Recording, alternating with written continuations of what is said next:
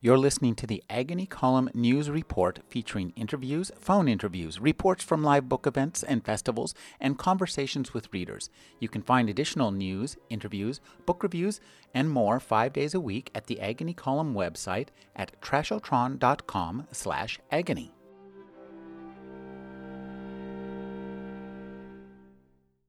The next morning, January 1st, 2005, my whole household woke up early to walk down to the Rose Parade, which winds its way through Pasadena every New Year's Day. In the still dark early morning, I was awake in time to find Jupiter bright in the sky before the sun came up. Jupiter, Saturn, Uranus, Neptune, Pluto. That was it. The end of the planets. Maybe. Unbeknownst to anyone, well, except for Diane, to whom I told everything, and my parents who were visiting, and all my students, and a few friends here and there. 2 days after Christmas, I had discovered the brightest thing I had yet seen. I didn't know for sure how big it was, so it was not in time to win my bet. But something that bright might well be a planet. In honor of the season when it was discovered, I called it Santa.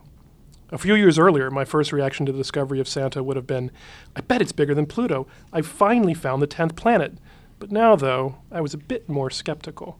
Quarwar and Sedna had both fooled me with their anomalously frosty surfaces, which made them appear much brighter than I expected. But even if Santa's surface was as anomalously frosty as Sedna's, it would still mean that Santa was the size of Pluto. But what if Santa were even frostier? What if Santa was covered in, say, pure ice, which would make it even shinier and brighter than Sedna? I wasn't going to get my hopes up too much. Mike Brown is the Richard and Barbara Rosenberg Professor of Planetary Astronomy at the California Institute of Technology. His new book is How I Killed Pluto and Why It Had It Coming. Thank you for joining me, Mike. Oh, it's my pleasure. Mike, one of the things I love about this book is the way you give us an astronomer's life in full. And, I was kind of shocked when at the very beginning you told us that as an astronomer you prefer to stay up late rather than get up early. It's a good thing because astronomers are up working all the time, and there are some people who try to do astronomy but don't like staying up late, and that makes it pretty tough on them. Now, let's talk about the way this book is laid out, because you did a great job of creating the timeline and telling us this story going back and forth between the discovery of planets, the discovery of your wife, the discovery of your child, all these great events in your life. As you wrote this book, how did you put these parts together in the order? Talk about just sitting down to compose. It was I knew where I wanted to start. I really wanted to start with this moment when I was sitting at the telescope down at Palomar Observatory when I first admitted to a friend of mine that I really thought I was going to find a 10th planet. And that was such the perfect place to start the overall story. But at that point, you have to go back and then talk about what a planet is and what people have thought planets were in the past, what I thought a planet was in my childhood. And so the story weaves from that moment forward, but also backwards. And so it was a fun time putting all those timelines together, including meeting my wife, the birth of my daughter, which took place while all of this was happening, and she's so much to me a part of the story that there was no way to tell it without. Oh, I think that's one of the things that makes this book so unique and so powerful, is that this gives us a view of science in full, because we tend to think of science as happening almost like a computer program. You come in, you the scientist walk into your laboratory, you plug yourself in, and you click through 8 hours of work or 12 hours of work, and then you come home and there's not any connection. But this book gives us a great idea of how these different threads of life are woven together and contribute to one another. And it's actually a very different way from, I think in 8th grade, in my 8th grade science class, I learned about the scientific method. Mm-hmm. And scientists formulate a hypothesis, do an experiment, look at the results, and see what happens. And sometimes that actually happens. Sometimes I have a hypothesis and I go out and do it. But in general, this is not the way I do science, or most other scientists really do science. In the case that I describe in the book, what I really had, rather than a hypothesis, I think the best description is I had a hunch. I had a hunch there was something out there. I didn't have any particularly good scientific reasons that I could prove my hunch was right, but I really thought there was probably something out there, and I had a desire to go find it. That's what's so interesting. Now, you start this at Palomar when you just to explain to somebody that you had a hunch, and you did something else too, didn't you? I did what scientists also never do, but I think they should more. I made a bet. I told her that I thought somebody was going to find a 10th planet. And I said that we made a bet that somebody would find it by December 31st, 2004. And there was 5 bottles of champagne resting on it. Now, after that, you take us back a little bit to the time when you first learned about the Kuiper Belt. And one of the things that's so interesting to me about this book is the way it gives us both a long distance and a very close-up view of the history of science. Because to me, the Kuiper Belt, I know about it, and I always thought that maybe they discovered it back in the 50s or something. So to hear that when it was first discovered that you were there is kind of shocking. It's shocking to me too, in that I first heard the term Kuiper Belt, I'm pretty sure, on this day in September of 1992, right when the very first new object in the Kuiper Belt, Pluto is in the Kuiper Belt too, but the very first new object in the Kuiper Belt was discovered, and it was by a friend of mine who was in the office just a couple doors down, and she came and told me, and she said, I just found something in the Kuiper Belt, and my reaction was, the what? And I didn't know what it was. It wasn't part of my astronomical training, and so I had a lot of catching up to do.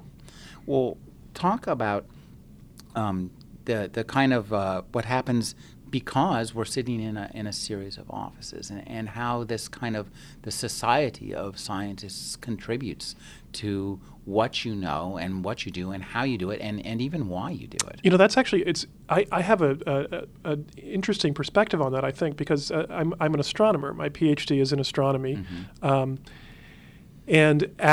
I study planets with telescopes. And so after getting my PhD and going on to become a professor, I'm now at Caltech. I'm in a planetary science and geology department. So my immediate colleagues on all sides are more likely to be geologists or environmental scientists than people who study the distant universe. And that has thoroughly changed my perspective on how I look at and look for things that are planets or not planets, and how I think about them. And so when I come up with analogies for the word planet and how we use the word planet, my analogies tend to be things on the Earth. It tends to be the word continent or the word island, as opposed to the analogies that astronomers tend to come up with is, differences between galaxies and stars and everything. So I have totally been subsumed by geology to the extent that I actually teach geology classes now, which is strange for me.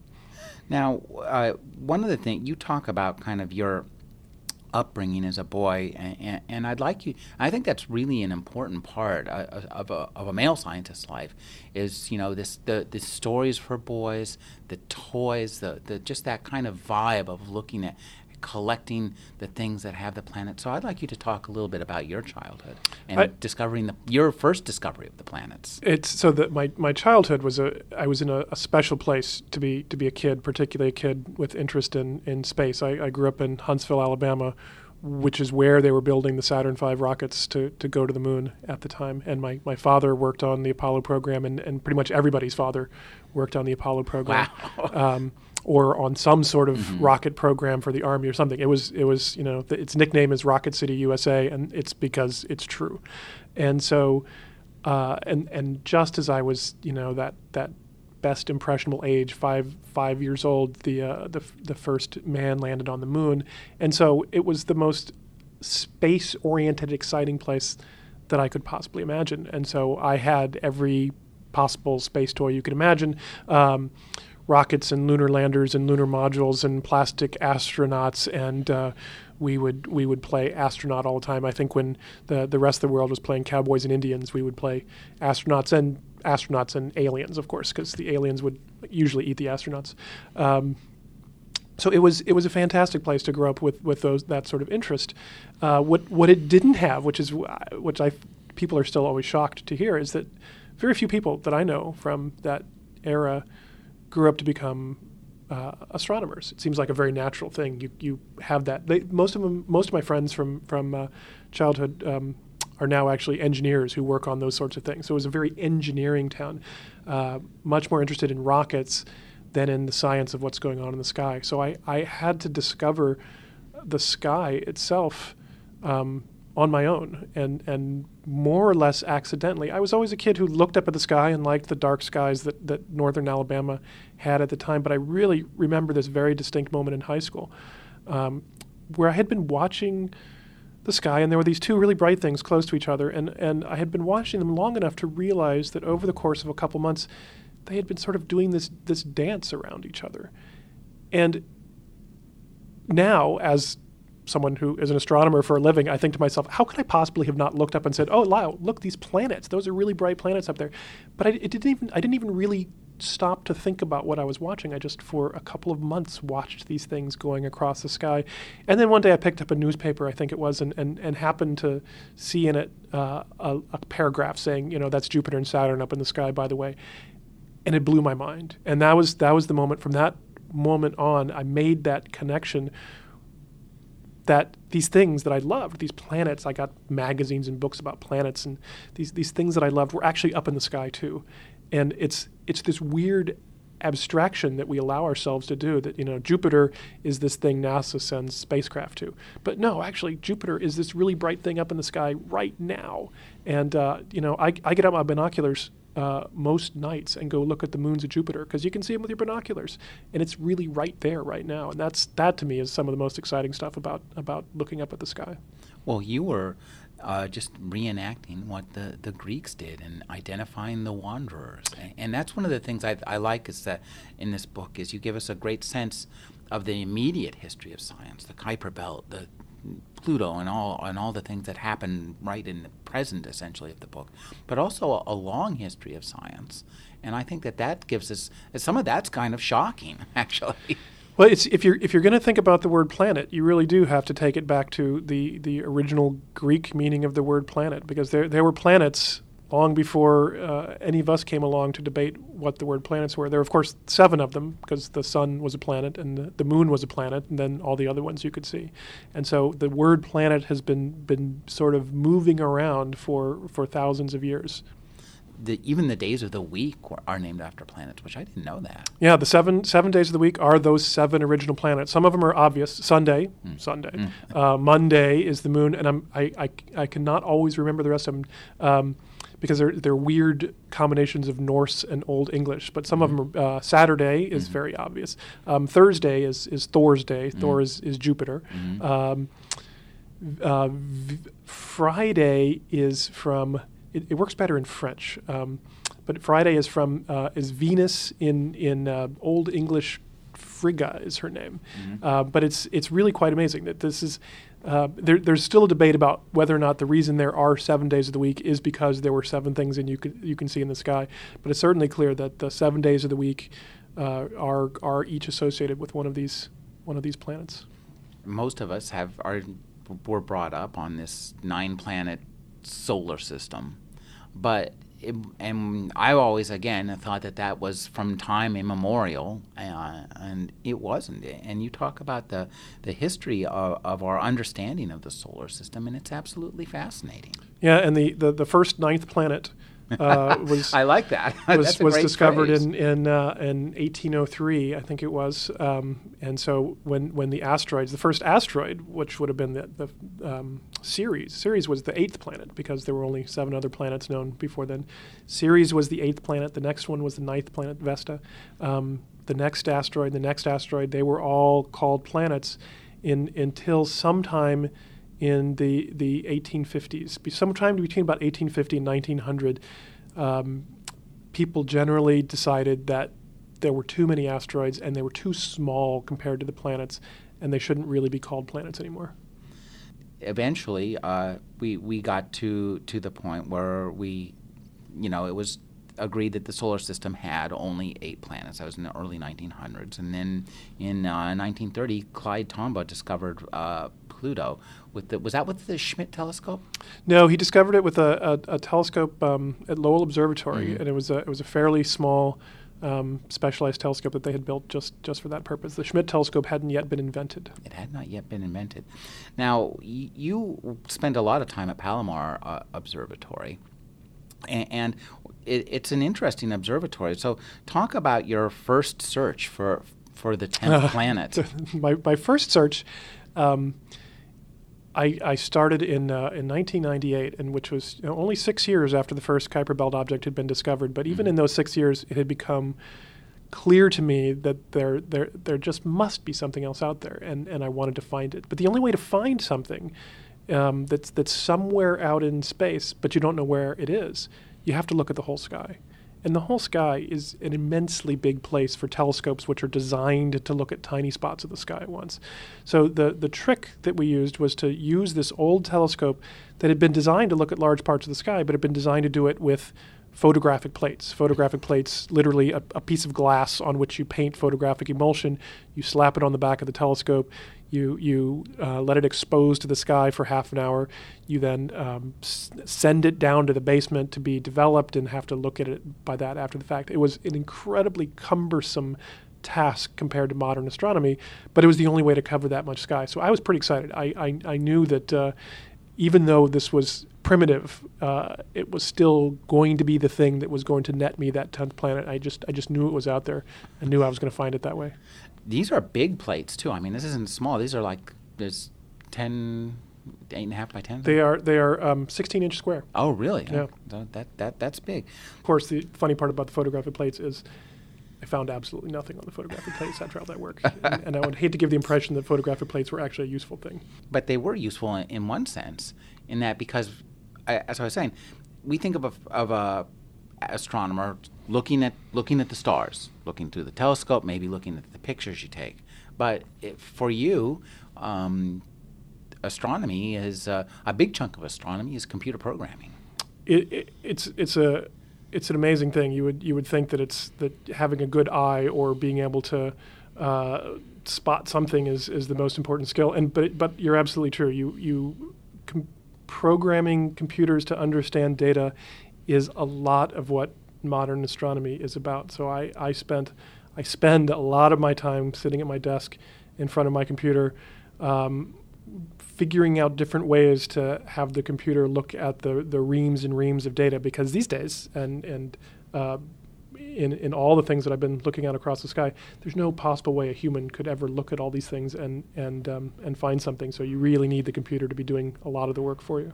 Now, you were using a computer to analyze those plates, weren't you? Yeah, so for the photographic plates, unlike Clyde Tombaugh, to find Pluto, who actually looked at them by eye, I couldn't do that because I had done the calculation just for fun one time of how long it would take to look at them all by eye, and it was going to take 40 years of 8 hours a day with no weekends. And I couldn't even convince a graduate student to do that part. So I had instead do the computer programming. So we scanned them into the computer and had the computer analyze them.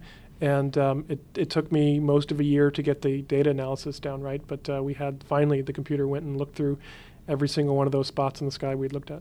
And you found? And we found nothing at all. 3 years of searching across the sky with these big, bulky photographic plates, excited every night that maybe that was going to be the night to find something, and we found nothing. Well, talk about that kind of work.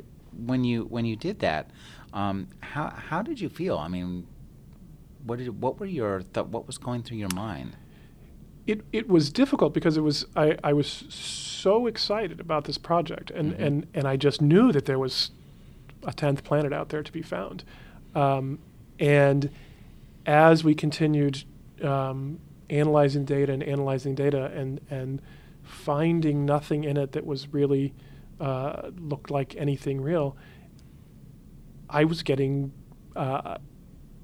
more and more depressed. It was hard for me to accept that this was really going to be it, that there really was nothing out there for me to find. So it was that summer of that year when we were finally doing the analysis and looking that summer, and I would go up to the telescope to try to confirm maybe really we'd found something, and I would always confirm that we really hadn't found something. I was definitely getting a little bit low, I would say. Well, now at the same time, however, you had a personal life. Conveniently, because at that exact moment, and it was actually one of the moments when I was up at the telescope to look for these, to confirm some of the objects we'd found. At that same moment, because I was at the telescope, I was asked to give a talk to a group of from Caltech who were coming up to visit the telescope. And I thought, oh, sure, why not? I'm there at the telescope. I might as well give a talk. And I remember this moment very vividly, standing there underneath the floor of the telescope, waiting for the group to come in. And finally, the director of the group opens the door and walks in and introduces herself. Her name is Diane Binney. And she says, hi, my name's Diane. And I saw her, and I think I said, hey,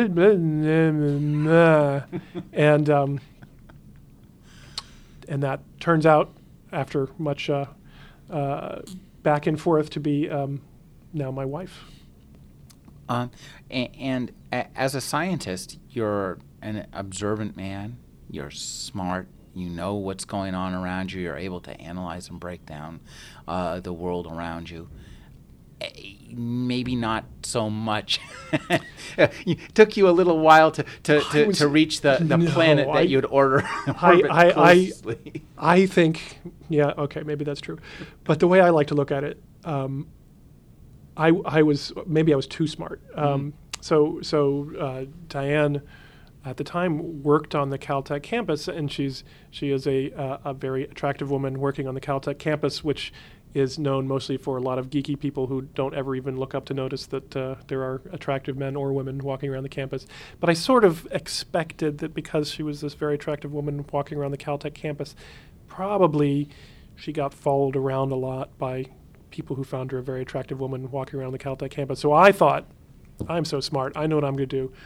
I'm really not going to talk to her that much or pester her, because even though she was very nice to me that night, I knew she was happy that I was giving a talk to her group, and she wanted me to give talks in the future. And so I agreed, and then didn't pester her after that, because I was not going to, make a fool out of myself like all these other people making a fool out of themselves.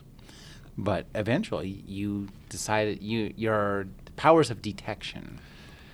When I'm hit over the head enough times, I can eventually figure this out. So yeah, so we went on a trip with her group to Hawaii, and I did a very good job of giving the talks there and talking to all the people in her group, and being very nice to her, and not making a fool of myself, because that was my prime directive there: do not make a fool of yourself. Immensely enjoyed myself, and then we came back to the Caltech campus, and I accidentally found myself wandering by her office a few times a day, which is starting to make a fool of yourself. And then we would talk, and I would be like, oh, nope, sorry, bye, I have to go. Don't want to make a fool of myself. And then at one point, we actually went out for coffee and sat down and had coffee for about 3 hours. And I thought to myself, she did not need to have coffee with me for 3 hours. And I wasn't keeping her there. She actually wanted to have coffee with me. So that was the impeccable logic that led me to finally realize that maybe all this time I actually had been being a little bit stupid. Now, at the same time, you're teaching at Caltech, and you're about to embark on your second search. Tell us about the second search. Yeah, the second search I was very excited about. After that first search where we found absolutely nothing, any rational person at that point would have probably given up. But I had been bit by this finding a planet bug, and I knew that there were limitations to the first search that we had done, and I wanted to fix those limitations and do the job right. It was enough years later, it was 4 years later, that technology had improved just enough that we could toss out all those photographic plates, which is good because Kodak never made them after that. After I ordered that last batch of photographic plates, they said, oh, we didn't even realize those were on our catalog anymore, and they wiped them off the catalog. Really? So there are no more photographic plates you can get. I saw one of the last photograph. You did. But digital cameras, those same digital cameras that we all now have, digital cameras were really starting to make their inroads into astronomy. Now, the first digital cameras in astronomy were tiny, just like the first digital cameras that we all had were these 400 by 500 format or some really crazy small thing.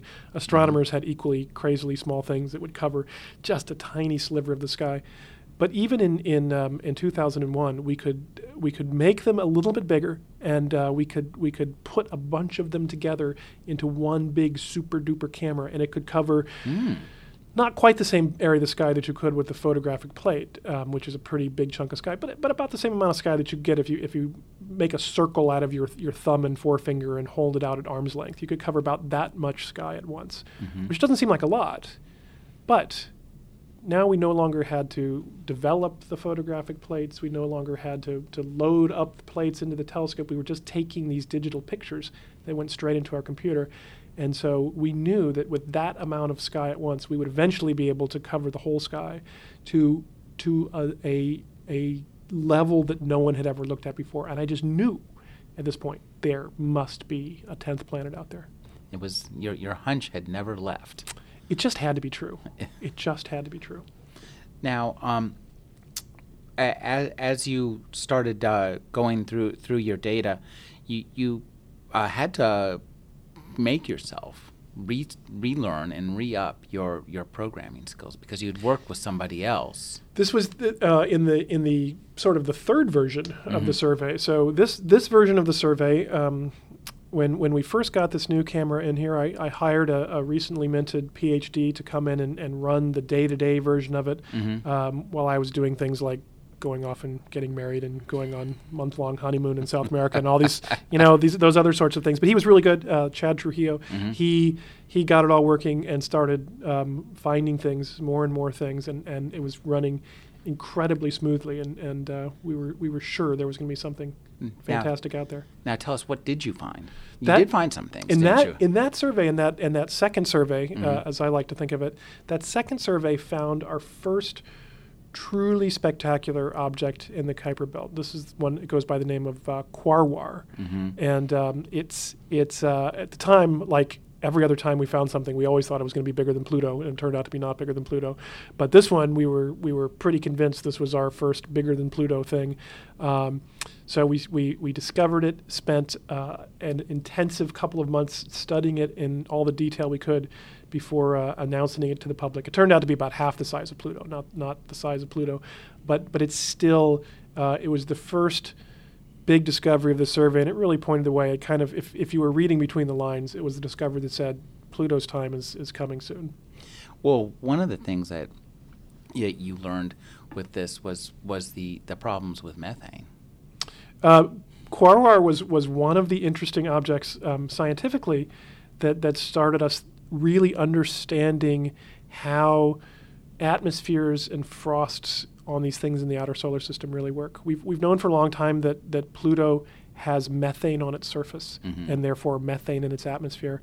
Nothing else had ever been found that was the same way in the outer part of the solar system until when we first found Quarwar and we looked at the surface and looked at the composition on the surface.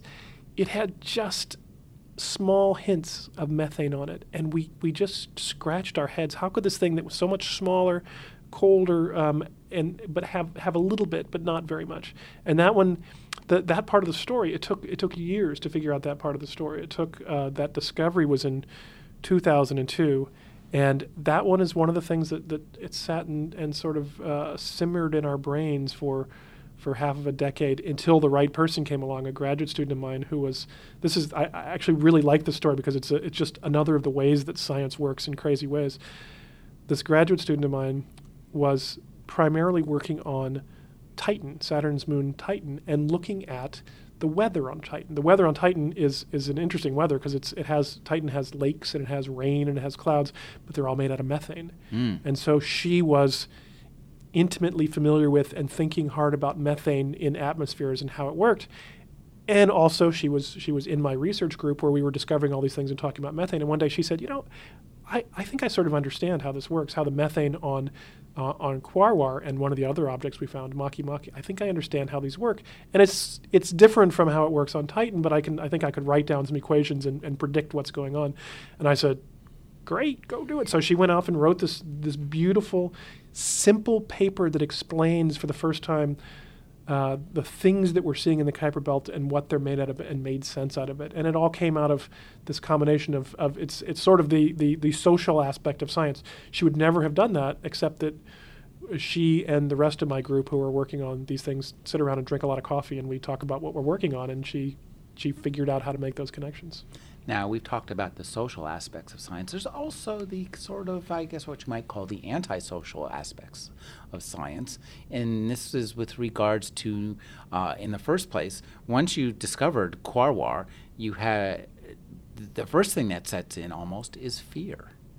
Well, it's science is a very competitive business, and you're right. I remember that very first moment of discovery of Quarwar. The first thought was excitement, and the second thought was, oh, we got to make sure we get this out before somebody else discovers it too. Because in science, rightly in science, whoever makes the announcement of something first is officially the discoverer.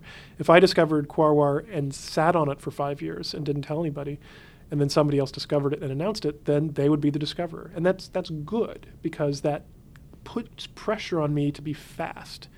But the other pressure on me is to be complete. I didn't want to just discover Quarwar one day in June and announce it to the world the next day. I wanted to be able to write scientific papers, analyze it, understand something before doing it. So we worked very, very hard that summer. We went from discovering it in June to our first paper describing it was in October. And for a new discovery in science, that is extraordinarily fast. And the only reason we were that extraordinarily fast is because we worked really hard that whole summer. It was tough. But that whole time, I would sort of nervously check the newspapers every morning to see if somebody had discovered this thing out from under us. So we were nervous. We were nervous the whole time. And the other aspect of science that's not so happily social are some internet chat groups that have to do with the comment on and feel they have some bearing on the naming of these objects. It's an interesting thing about the solar system because it's such a cultural thing, in addition to being a scientific thing. There are people who care deeply about things in the solar system, like what precisely you name these objects and whether or not you follow the exact correct procedure as to whether you do it or not. I always tried very hard to come up with the best appropriate names for this. Quarwar, for example, is we wanted to name Quarwar as something after a local mythology rather than Greek or Roman mythology. So Quarwar is the creation force of the local Native American tribe, the Tongva Indians, the Gabrielino Indians in the Los Angeles basin, which is, nobody would argue, an inappropriate name, except for the fact that it's a little bit of an unpronounceable name. But other than that, it's a perfectly good and appropriate name. But what we really wanted to do was have that name associated with it at the moment of the announcement. So we sort of pulled some strings with the International Astronomical Union and told them what we were doing, made sure that was okay with them to announce it that way before the formal process of naming it happened. And they thought, great, because it's a good name, we'll keep it, we'll like that.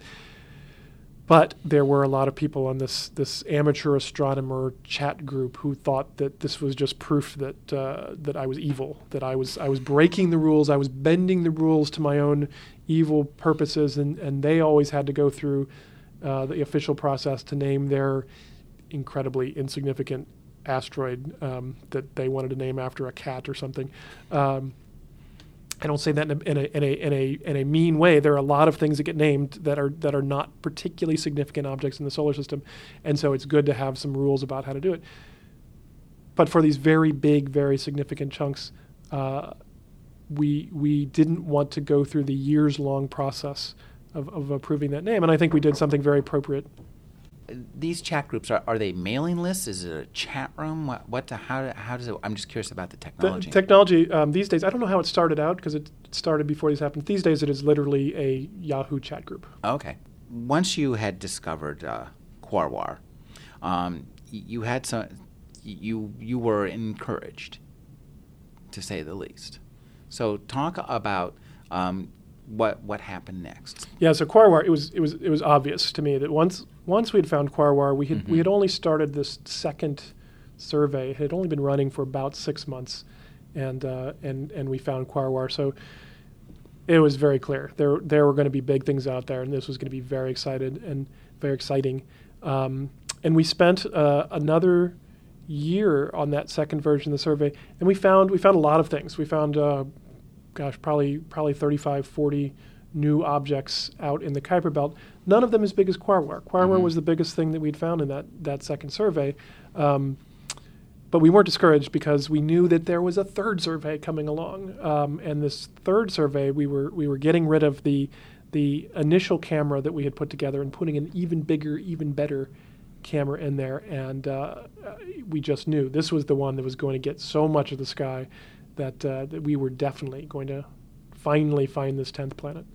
And at the same time, the technology of your personal life was improving as well, so to speak. Technology of my personal life. I'm not sure what that even means. I guess in that you were about to get married, and so that's this. It's funny when I think about this whole time period where the discovery of Quaoar coincided basically with when I proposed to my wife. And we were married within that next year. And even as I was just saying this to you, we spent a whole another year surveying and we found other things. My memory of what we found in that other year is very dim. Mm-hmm. And I was sitting here thinking, why don't I remember any of these things? And the answer is, of course, on the obvious side, is that entire year of that next part of the survey did coincide with a wedding and a honeymoon and a lot of just actually trying to be a normal person who goes home at night instead of spending all my time sitting in front of the computer analyzing data. So, and I think this is what's so interesting about the way the book is woven in the story you tell, because we get to see that science is a very human thing, and it ebbs and flows not just with the technology that you have to hand, but also with what's going on in your life. And I think that's a really valuable understanding of science. And it's certainly true in my story, as I know, but it must be true for everybody else. Everybody else has a life besides the science they're doing, and it certainly affects when things happen and what happens and why throughout science. Now, your third survey, though, you did have to kind of pull yourself back to science, and that wasn't easy for you, was it? The third survey started out roughly. The third survey coincided right with that same moment when Chad Trujillo, who had been the new PhD who had come to work with me, he had gotten a new job back in Hawaii where he really wanted to be. Just as this new survey with a new camera, very complicated and sort of bulky camera, was getting started, and we started doing the survey with this third survey, and we found just nothing. And we found nothing because it was everything would just crash all the time, and the software. Chad had done a very good job of trying to pre-write some software before he left, but there's no chance you could ever pre-write software for a new camera that no one's ever used. I like that idea. Pre-write it, yeah, for brand new, yeah, and hope it works. So I think I had been the most delusional. I had kind of crossed my fingers and hoped that it was going to work, and it just wasn't working. And I looked at it and realized the only way to make it work was going to be to trash everything we had done and start from scratch. And I couldn't do it. There was no way I could find someone to do this all in the right amount of time. And the only logical solution I finally came to was to finally just give up. We had done a lot of the sky, and I had always said I was going to find something bigger than Pluto, but we had covered a pretty big chunk of the sky, and we'd covered most of the spots in the sky where we thought things should be hiding. So I went with one of my students at the time to go get a cup of coffee and explain this to him, just to bounce the idea off of him. And I said, look, I'm done. I can't.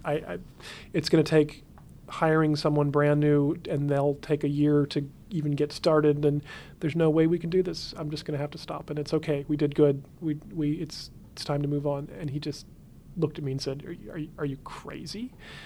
I said, well, no, I just, there's no other choice. And he said, you are going to be so mad if somebody else finds this 10th planet that you've been looking for all along, and it's because you just gave up. And I said, yeah, but I can't do it. And he said, you have to find a way to do it. And I went back to the office and beat my head against the desk for a while until I realized that I could do it. The only way to do it was to do it, and to do it myself, which is something I'm good at. I do those things well, that computer programming aspect of it, but I hadn't really been doing that day-to-day stuff for a couple of years. I had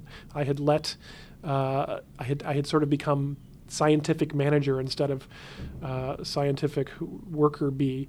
But I did it. I dove in and went back to my old bachelor days and ways of spending countless evenings sitting here hunched in front of the computer getting things done.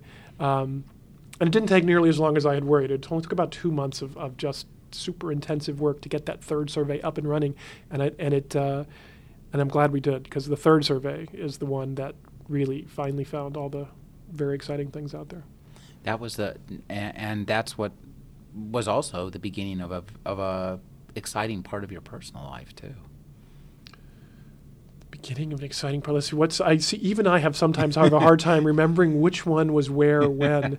The beginning of that third survey actually started. There was a year of that third survey that ran, where we first started finding some very exciting things. Mm-hmm. I was newly married. I was still working hard, but my wife was very understanding, because she actually works harder than me, so it made it easier. So she was always happy if I would stay a little bit late in working, so she could even get more work done. And we found some of the really best exciting things. Well, tell us about what you found and how, and because it's your computer programming chops, some of the things you had to do with it were pretty interesting, I thought. The one that I think even the people who I work most closely with actually don't appreciate, because I did all this just in the privacy of my own room in my computer, is that the one really interesting thing that we discovered in that very a month after finally getting the third survey running, we found this one object that we almost missed, and we almost missed it because it was so far away, that it was moving so slowly, that the computer almost didn't find it. And it almost didn't find it simply because I had a software switch saying, if it's moving this slowly, it can't be real. This is the slowest moving object that you should even bother looking for, computer. And I had to do that, because otherwise I'd be overwhelmed with things that weren't actually moving but just jiggled it a little bit. But this object was so interesting. This was the object Sedna. And Sedna is, to my mind, actually the most important scientific discovery that I've made in all this time. Sedna is so far away from the sun. It's so far away from the planets that it's an object in a new region of space that we didn't know anything about before. And we're still trying to understand exactly what Sedna is telling us. But one of the things it must be telling us is that it's leftover. It's a fossil record from the birth of the solar system itself. We don't know yet how to read this fossil record, but when we can find more of these things, we'll learn about the earliest conditions of everything. You said you think that this is maybe the result of the interaction between the sun and other stars as the planets are forming. I think that's what it is. That's to me this is a point where I have a hypothesis. I do have a hypothesis. My hypothesis is that when the sun formed, that there were many other stars very close to it. It would have been an exciting place if you were on the Earth, except there was no Earth at the time. But if you looked up in your non-existent sky, you would see hundreds, maybe even thousands of stars brighter than any of the brightest stars we currently see in the sky. It would have been just spectacular. In this time period, all these stars were so close by, they could have been stripping off parts of the solar system, things in what is now the Kuiper Belt, and pulling them into these oblong orbits farther away from the planets than they are now. All of those stars have slowly drifted away from the sun, and we can't even find them anymore because they're gone so long ago. But they had left this fossil imprint of their earliest time. One of the things that comes out of this book, I think, and it's very interesting, is the importance of teaching science when you're doing science. Because the classes you taught, and you were talking about this, your Rocks for Jocks class proved to be an inspiration for you. I think it's the Rocks for Jocks class, which at Caltech I like to call earth science for eggheads, because that's what they are. that class, the other class I was teaching right when we discovered Sedna was on the formation of the solar system. And so, I was primed as soon as I discovered that thing out there to start thinking about how it fit into this whole picture. It makes a big difference. I think if I just sat here and spent all my time doing research and not teaching, I would have a much more narrow perspective that wouldn't let me make those connections quite as fast. So it really is a very good system where a lot of our research happens with people who are also doing the teaching at that cutting edge too. Now, was this around the time that you finally had to admit you lost the bet? It was actually the discovery of Sedna was a year before that initial bet that I had came up, and so I had another year of working. The bet was December 31st, 2004. Somebody had to find a planet, and nobody had found one yet. I had a year, so I worked really hard through that summer. And then when the summertime came, I realized, and by looking at Sedna, which was so far away and I almost missed, and also looking at all the other things we had found, I realized that there might be things further out that my software would have missed because I had that cutoff. I couldn't, though, just take that cutoff out because I would be inundated with junk that the computer thought was moving. Every time you take a picture of a star, you get a little bit of a jump, a little bit of a jiggle, and the computer would say every single star in the sky was moving and was a planet, and I would go crazy. But I came up with a slightly better way of being able to refine exactly where everything was and pinpoint them down very precisely and look for very tiny movements. Even doing that, I was still overwhelmed with sometimes as many as 500 or 1,000 things in a day that the computer said was moving that wasn't moving. But I realized that if I wanted to win this bet, which I desperately did, I had to find a way to find these more distant things that are moving more slowly. So I rewrote all the software. I reanalyzed every single bit of data that I had ever taken, looking for just that one thing that was moving a little bit more slowly, in hopes that by that December 31st, I would find that planet. But you didn't. But you got an extension on your bet. Well, you? It was December 31st came and went, and I had lost. And I wrote email to my friend that I'd made the bet with, and I said, you win, no planets. I hadn't gotten through all of the data that I had wanted to get through, but I had gotten through most of it. I had been slowed down a little, inadvertently, I think, by being distracted by the fact that my wife was now pregnant at the time too. So I had meant to spend all of November and December searching through the old data sets. And I will admit to having looked at, baby name books and developmental biology books and teacher-kid sign language books and all these things instead of sitting in my office pasted to the computer like I should have been. Now, however, you did end up finding two things. And so tell us about Santa and Easter Bunny. Well, so Santa almost made the cut. Santa I found on December 28th. This was when I was still working hard to win that bet. I was looking through the old data, and sure enough, there was Santa right there. Santa was the brightest thing we'd ever found, and meaning that it's probably the biggest thing we'd ever found. And we, even at the time, as with everything else, thought, wow, I wonder if it's bigger than Pluto. It turns out not to be. We very quickly found out a lot more about Santa. It has moons around it, and moons around it means you can weigh it very precisely, and it's only about a third the mass of Pluto. So we knew that was nowhere close, and that was my last hope for winning that bet. But the even though I lost the bet on December 31st, I did go back to work because I still had more data that I hadn't finished analyzing yet because of that baby coming along.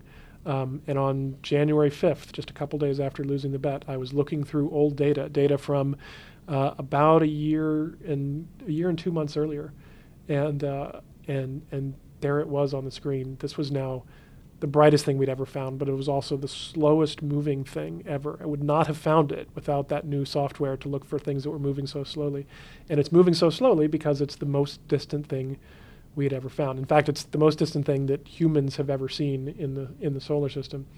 And coupling the brightest thing we had found with the most distant thing we'd ever found. Usually when things get that far away, they get pretty faint. Sedna was so faint it was almost hard to find. This thing was so bright, I knew instantly at that point that this thing was at least as big as Pluto, if not bigger. And I wrote to my friend and said, "Hey, can I have a 5-day extension on that bet?" And she said, "Absolutely." She was happy to. I didn't tell her what was going on, but I told her. I said, "I'll get back to you. I just need that extension." Now, it's not often that a former wrestler turned actor comes into the world of astronomy, but it's true. So at this point, we always give these things when we find them. We give them nicknames. We give them nicknames because we need something to call it amongst ourselves while we're doing those couple months long studies. So Sedna was, for example, the Flying Dutchman, based on its ability to disappear all the time. Dutch for short. The one that we had found on December 28th, we called Santa. Seems very appropriate. We had been saving a special name for the first object we found that was bigger than Pluto, and it was because new planets had always been called. Hypothetical new planets have always been called Planet X, X for unknown, or X for 10. Nibiru. Or Nibiru. So we wanted something that started with an X, and that's already getting hard on you. You might be going to Aztec mythology at that point, but then that means you have to have some god that they sacrificed virgins to, which seems a little unsavory. So we wanted to keep the X. We needed mythology.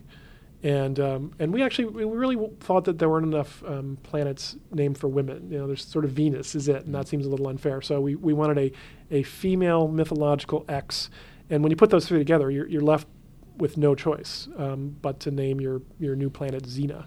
And Xena, of course, is only TV mythology, not real mythology. But Pluto was named after a cartoon dog, so that seemed okay. Now, you discovered Xena, and once you discovered this, you found that somebody else had found Santa. Well, there was one in between too. This is when I'm semi-convinced that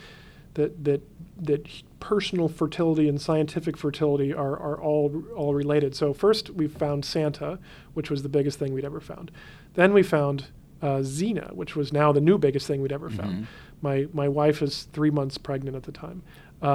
3 months later, we now find one more that's as big as the three of them, or as bright as the three of the two other ones, as Santa and Xena. And that one is, of course, we found it day after Easter, so we call that one Easter Bunny. Easter Bunny. So suddenly, usually, as I said before about Quaoar, we spend incredible efforts to get these scientific papers out as fast as possible. We suddenly had the three biggest, most interesting discoveries we had ever made, all stacked on top of each other, and my wife is now 6 months pregnant. And I'm scheduled to take family leave starting in July to take 6 months off to stay with my baby daughter who's on her way. These things did not actually all compute, but I could not figure out how this was all going to work, and I somehow, in my head, thought, it's okay. I'll make it all work out. It'll somehow be okay. Talk about what happened when somebody else found your objects, because there's a whole detective story. There's a whole out of nowhere detective story and international intrigue that you would just never expect to be associated with this story, and yet it was.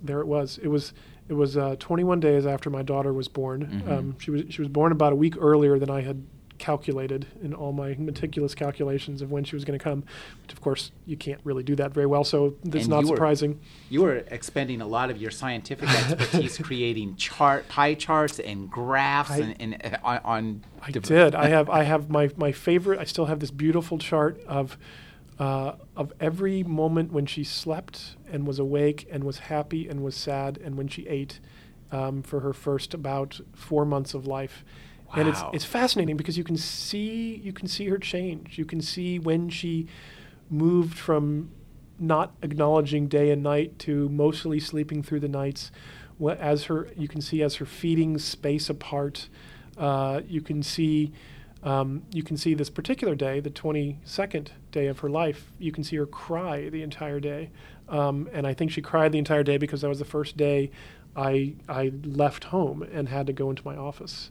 And I left home and had to go into my office because I got an email that said, hey, somebody just discovered Santa, which is something that I always knew would happen, could happen. Is Scooped. Yeah, if there's always that possibility that you don't write your papers fast enough and somebody does it. I was so close because I was within a day of finishing my paper on Santa and announcing Santa because I wanted to get it done before my daughter was born.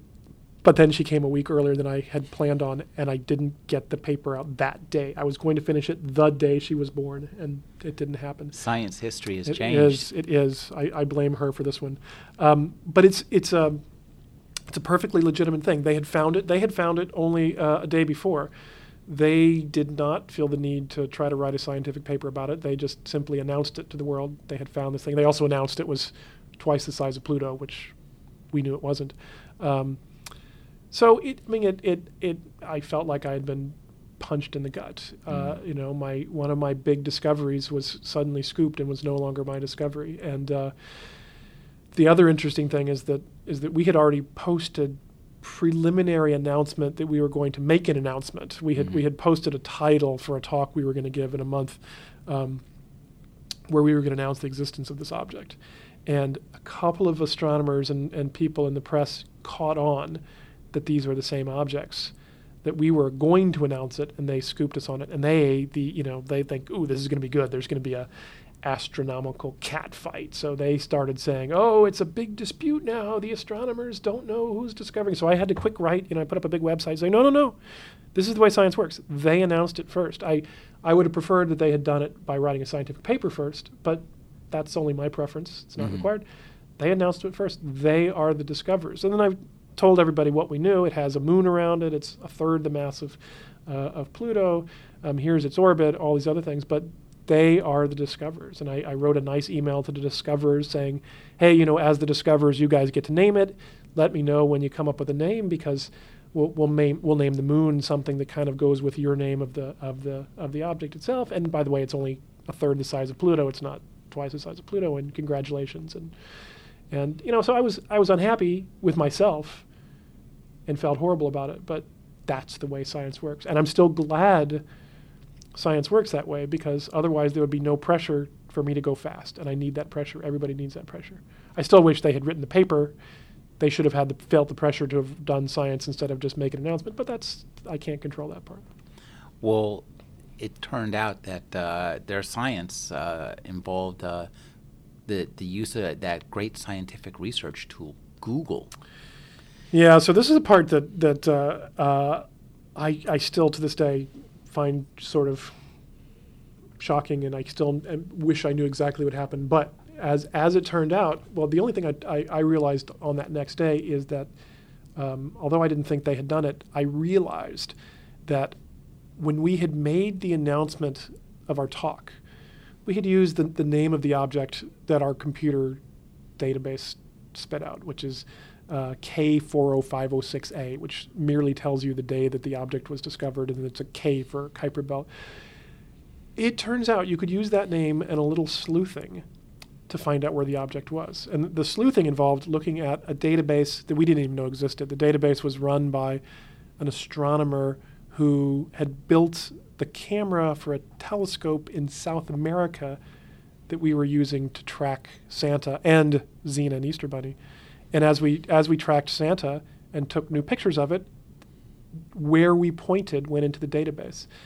Usually that's not a problem.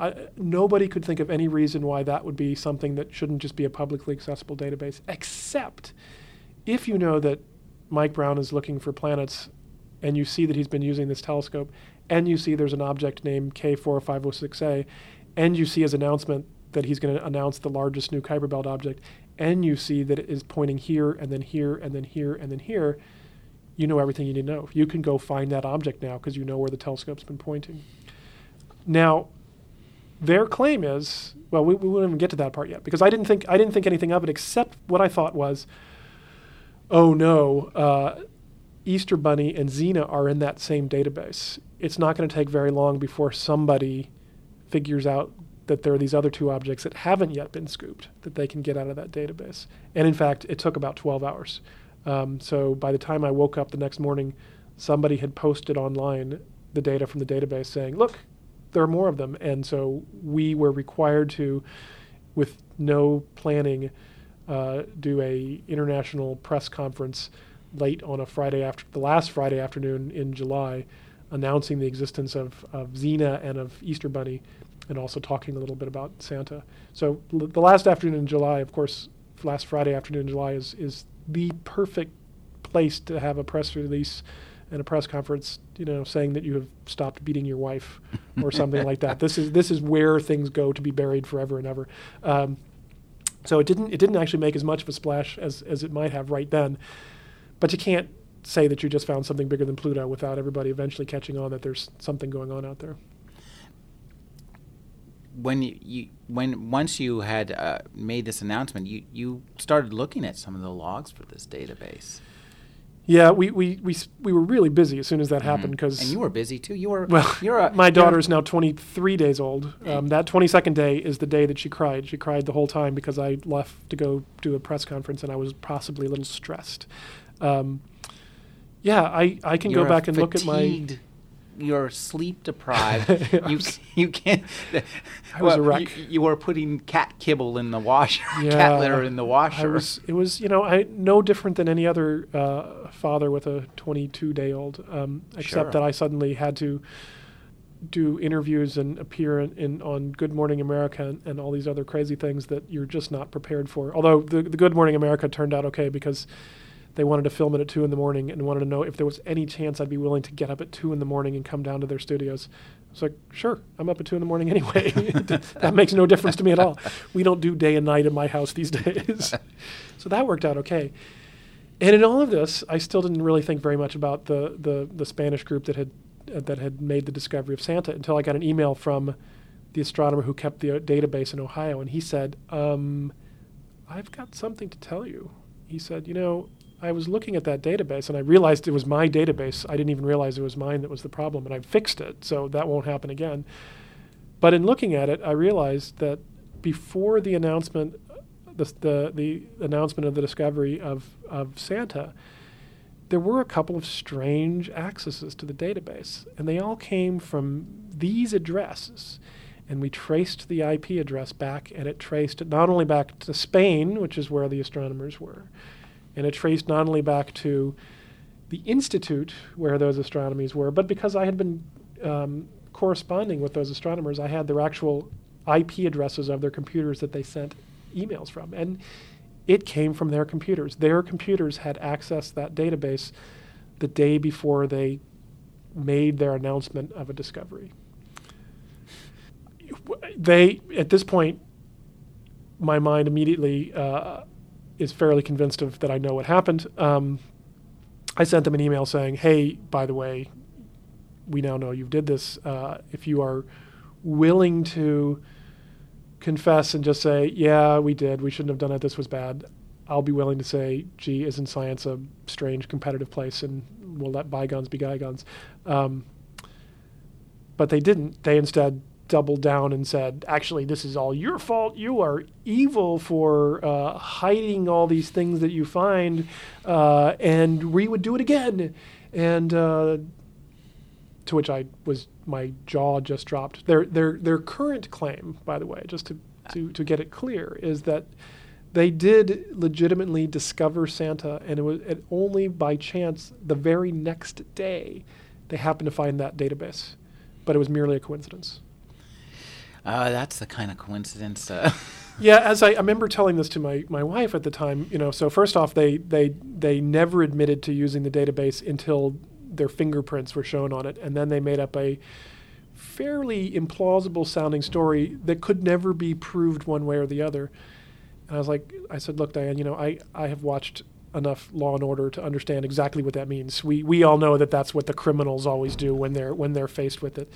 But in the end, I will never know, I think, exactly what happened. There is always this ever so slight off chance that they really did do it. They really made this discovery, and then got slammed by someone for doing it. The question rapidly arose, what exactly did they discover? Was it a planet? And that brings up another question, which you point out had never really been specifically discussed, which is, what exactly is a planet? Yeah, so they only, this is actually a funny part of the story, which is they only discovered Santa, which is a third the mass of Pluto. Nobody anywhere said, oh, so it's a planet, right? No, not at all. However, when we found Xena, which is about the size of Pluto, we thought it was bigger, quite a bit bigger at the time. It's actually, like everything else, its size has come down, and now it is close to being a Pluto twin, as far as we can tell. But when we found something bigger, then you have to answer that question. You no longer have to answer the question about Pluto. You have to answer the question about Xena. Is Xena a planet, or is Xena not a planet? Easter Bunny, it turned out to be just a little bit smaller than Pluto. Nobody cared about Easter Bunny. It's smaller than Pluto, so who cares? But if it's bigger than Pluto, even by a little bit, or we think it is by a little bit, you have to care all of a sudden. So that precipitated this year-long debate and astronomical soul-searching about what is and what is not a planet. And they had to form the AES, is it? IAU. IAU had to form a secret committee. They had to meet in secret. It's a secret squirrel, and you have to spell this SEEKRIT. They were secret. They were that secret. They were that secret. This was only their third committee was secret. Their first committee already existed. They conveniently, they actually had a committee in place to talk about planets, not because anyone cared about the solar system at that point, but because we were finding planets around other stars. And the question wasn't how small can a planet be? The question was how big can a planet be? When is it a planet and when is it a star? And so a committee was already in place for that. So they voted, and their vote was, well, we don't really know, and we don't really want to think about the solar system very much, so we're just going to say Pluto's a planet, and anything bigger than Pluto is a planet too. And the IAU looked at their report and said, yeah, we don't really like that. So they disbanded that committee. They formed a new committee, which did the best possible thing a committee could do, which is to form a subcommittee. And that subcommittee made a report, which was, I can't remember what this one said. The subcommittee, I believe, came to a similar conclusion that Pluto was a planet and anything bigger was a planet too. But then the IAU decided that the committee didn't have the right to let the subcommittee make the decision, so the committee was disbanded, and then they formed their final secret committee. No one was supposed to know who was on it, and nobody was supposed to know even that they existed or that they were discussing it. And they finally came out on the day of once every 3 years, the International Astronomical Union has their big meeting, and on the first day of that big meeting, they came out with their big announcement. Here is our definition of the word planet. There'll be a vote on it at the end, but we have already determined everybody's in agreement, so this is just the way it's going to be. Now, they had a really unusual definition of planet. It seems so bizarre. Can you... They had so many bizarre things going on. The first one, it's funny, the first bizarre part of it is the one that doesn't sound as bizarre until you think about it pretty hard. Their first bizarre aspect was they first said that anything that goes around the sun that is round is a planet. And round because it is true that as an object gets bigger and bigger, or as you pile more and more rocks on it, it eventually gets enough gravity that it pulls itself into a round shape. And that happens with fairly small Kuiper Belt objects. You only have to be about 300 miles across in the Kuiper Belt to be round. So there are probably hundreds of round Kuiper Belt objects, one round asteroid Ceres, one almost round asteroid Vesta that everybody would be arguing about. So the International Astronomical Union said all those things are planets. So now the solar system has hundreds of planets. Hundreds of planets, which is the first time, I think, in human history that anyone ever tried to make up a definition just purely by fiat. I mean, where does this crazy idea that anything round is a planet come from? Well, it could only come from the mind of scientists, I think, semi-desperate to keep Pluto. I think that culturally, I mean, I'm pretty sure that never in the history of humanity until that moment could you have ever gone on the streets and asked somebody what a planet is, and they would have said, well, I think it's anything that goes around the sun and is in hydrostatic equilibrium, which is really the way the astronomers said it. Culturally, I'm pretty sure that if you asked people what planets were, and you said, don't tell me the names of any of them, I don't care what you think are planets, I just want you to tell me what a planet is, I think you would come up with a description sort of like all of the large dominant objects going around the sun are planets. And everybody knows about asteroids. Those aren't planets. They're all tiny little things. That's Krypton. Those are just Krypton. So astronomers first off said everything round is a planet. Doesn't matter where it is in space. If it's round and going around the sun, it's a planet. To which I raise my hand and I say, the moon's round. And they say, oh, no, the moon is round because it's going around the Earth. And I say, wait a minute, you just said it doesn't matter where it is in the solar system. If it's round, it's a planet. They say, well, no, but moons aren't planets. That's crazy. And then they said, oh, yeah, but by the way, Pluto's moon, Charon, is a planet, even though it's smaller. It's probably the 87th smallest object, largest object in the solar system. It would be the 13th planet by this initial proposal. And I said, you just said that moons aren't planets. They're like, oh, no, but Charon is special. Because when Pluto and Charon orbit, it's not that Charon orbits Pluto, it actually orbits their center of mass. And their center of mass is slightly outside of Pluto. So suddenly changes everything, to which my very favorite moment after that was an astronomer at UC Santa Cruz, Greg Laughlin, wrote this beautiful press release announcing the moment in time when the moon would become a planet, because the moon is moving further away from the Earth, and the moon eventually will have a center. The moon and Earth will have a center of mass outside the Earth, at which point it will instantly become a planet in good standing, only in a few 100 million years, and he was looking forward to that moment. So it was. Not only do I think the idea of saying everything in hydrostatic equilibrium is a planet, not only do I think that's crazy, but their definition was so internally inconsistent that it was simply pure classification. Saying that everything is round as a planet except for moons, except for Charon because it's got this extra special case, is just crazy. Mm-hmm. So because of that craziness, the astronomers who had been told basically that they were to go along with this because our super secret committee has insisted that this is going to be the definition, astronomers revolted seeing such nonsense. And I didn't think it would ever happen. I didn't think the astronomers would do it, and I still don't think the astronomers would have revolted so strongly if the secret committee definition hadn't been so ridiculous. I think if they had actually come out with a semi-reasonable sounding definition, everyone would have said, well, I don't like it that much, but at least it's internally consistent and it's okay.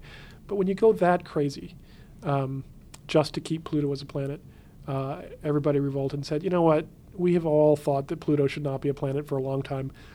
Let's just do this. So you found yourself at 5 o'clock in the morning. I wasn't there at the meeting in Prague where all this happened, because I knew that at this meeting one of two things was going to happen. Either I was going to be declared the discoverer of the 10th planet, or maybe 15 planets if all the round things were planets. I would either be the only living planet discoverer, or the person in human history who had discovered the most planets, or I would be the guy who once had a planet but is now taken away from him. And I thought, everybody has heard me talking about this for the past year. Everybody knows my opinions and my arguments. Actually going there to give them in person does not help anything, so I'm not going to go. So I went on vacation with my family to a little island in the San Juan Islands, as far away as I could possibly be, and watched this unfold in the newspapers and on the web. But I didn't stay on vacation long enough, so by the time they had their final vote, I was back in Pasadena, and I came down early in the morning because they were in Prague, so I had to do it on Prague time. Came down at 5 in the morning to set up a big press venue here at Caltech, so all the press could watch the debate and get the commentary and see what would happen. One of the things that strikes me about science when I read this book, in terms of the language and the way you write about it, is the importance of language in science. And I'm thinking, especially in terms of writing about it, analogy and metaphor. They're the cruxes upon which good scientific understanding and writing turns. It's the way we think, I think. I mean, there are people, and they exist on this campus in abundance. There are people who really, truly think mathematically. Their brains just think in equations. Most people aren't, and I'm not. I think in terms of analogy and concept, and then if I need to, I will sit down and work out the math and the physics that the analogy and the concept are describing. But my brain thinks by these analogies and concepts, and I think that being able to describe those and having people have the right concepts and analogies in their mind is the best way to teach them about the actual science. Most people don't learn a lot by looking at equations, but they really do by hearing stories and analogies. And I think the stories in your book, you do a great job creating characters, both yourself and your wife and the people around you. I'd like you to talk about, as a scientist, it's one thing to write about your science, and you have to be precise and you have to be, clear. Writing about people is not the same thing, is it? And I'll tell you, writing about your wife is actually potentially very dangerous. I asked her ahead of time if she wanted to read the book and have me take out any sections that she was uncomfortable with, and she said, no, go ahead, write. It's okay. She still can't get herself to actually read the book, though. It worries her, but it's an interesting question. I actually haven't thought about that very much, about characters and how to write about characters. And I'm not sure that I could do it for some arbitrary person I don't know very well. It's easy to write about me as a character because I just write and that's me. Mm-hmm. My wife, it's easy because she's her and I can write about her. My daughter is, between 0 and 3 at the time, so they're fairly easy characters to write about because they're all equally crazy in their own crazy 3-year-old ways. But I don't know. I have never. It is an unusual thing for me to have done. I've not for me unusual for me. It's not something you do in scientific papers. It's not something you even do in popular level science articles or books. So I'm glad to hear that you enjoyed it. It was something that I wasn't sure how it was going to work out, but it seems okay. I think one of the things you do well is you're pretty even-handed with yourself, and so you kind of give yourself a hard time. Well, this is in the character of my wife, who in fact in real life gives me a hard time. No, I mean she's great for staying grounded because there's this moment when it's. In the book, it sounds thoroughly ridiculous because, in real life, it was thoroughly ridiculous. Where I saw the first sonogram of my child to be, and they're a very specific-looking little thing. These sonograms, they sort of have this weird, distorted perspective caused by the wand that they're using, and and they're also they're on this thermal paper, so they're kind of reddish tint. When I saw it, the very first thing that I thought was, oh my gosh, this looks exactly like the Russian Venera probe that landed on the surface of Venus and took these weird periscope pictures with the same tint. And I said this to my wife, who just looks at me like, you are just insane, which is what she says to me a lot of the times when these are the analogies that I come up with, which are quirky and peculiar to some crazy planetary scientist with these experiences. But she's very good at reminding me that the rest of the world is actually not quite like this. And you remind us that science is more like the rest of the world than we expect it to be. And I think that's the real beauty of this book. I think, well, it's harder for me to say because I probably don't know what the rest of the world is like quite as much. But I feel like, I have friends who are scientists. Most of my friends are scientists and their families, and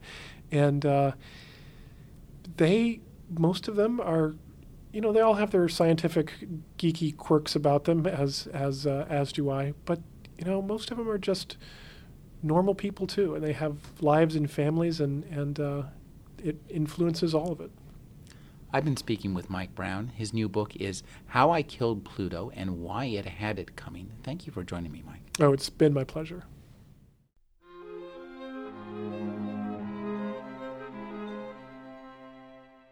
You're listening to the Agony Column News Report featuring interviews, phone interviews, reports from live book events and festivals, and conversations with readers. You can find additional news, interviews, book reviews, and more 5 days a week at the Agony Column website at trashotron.com/agony.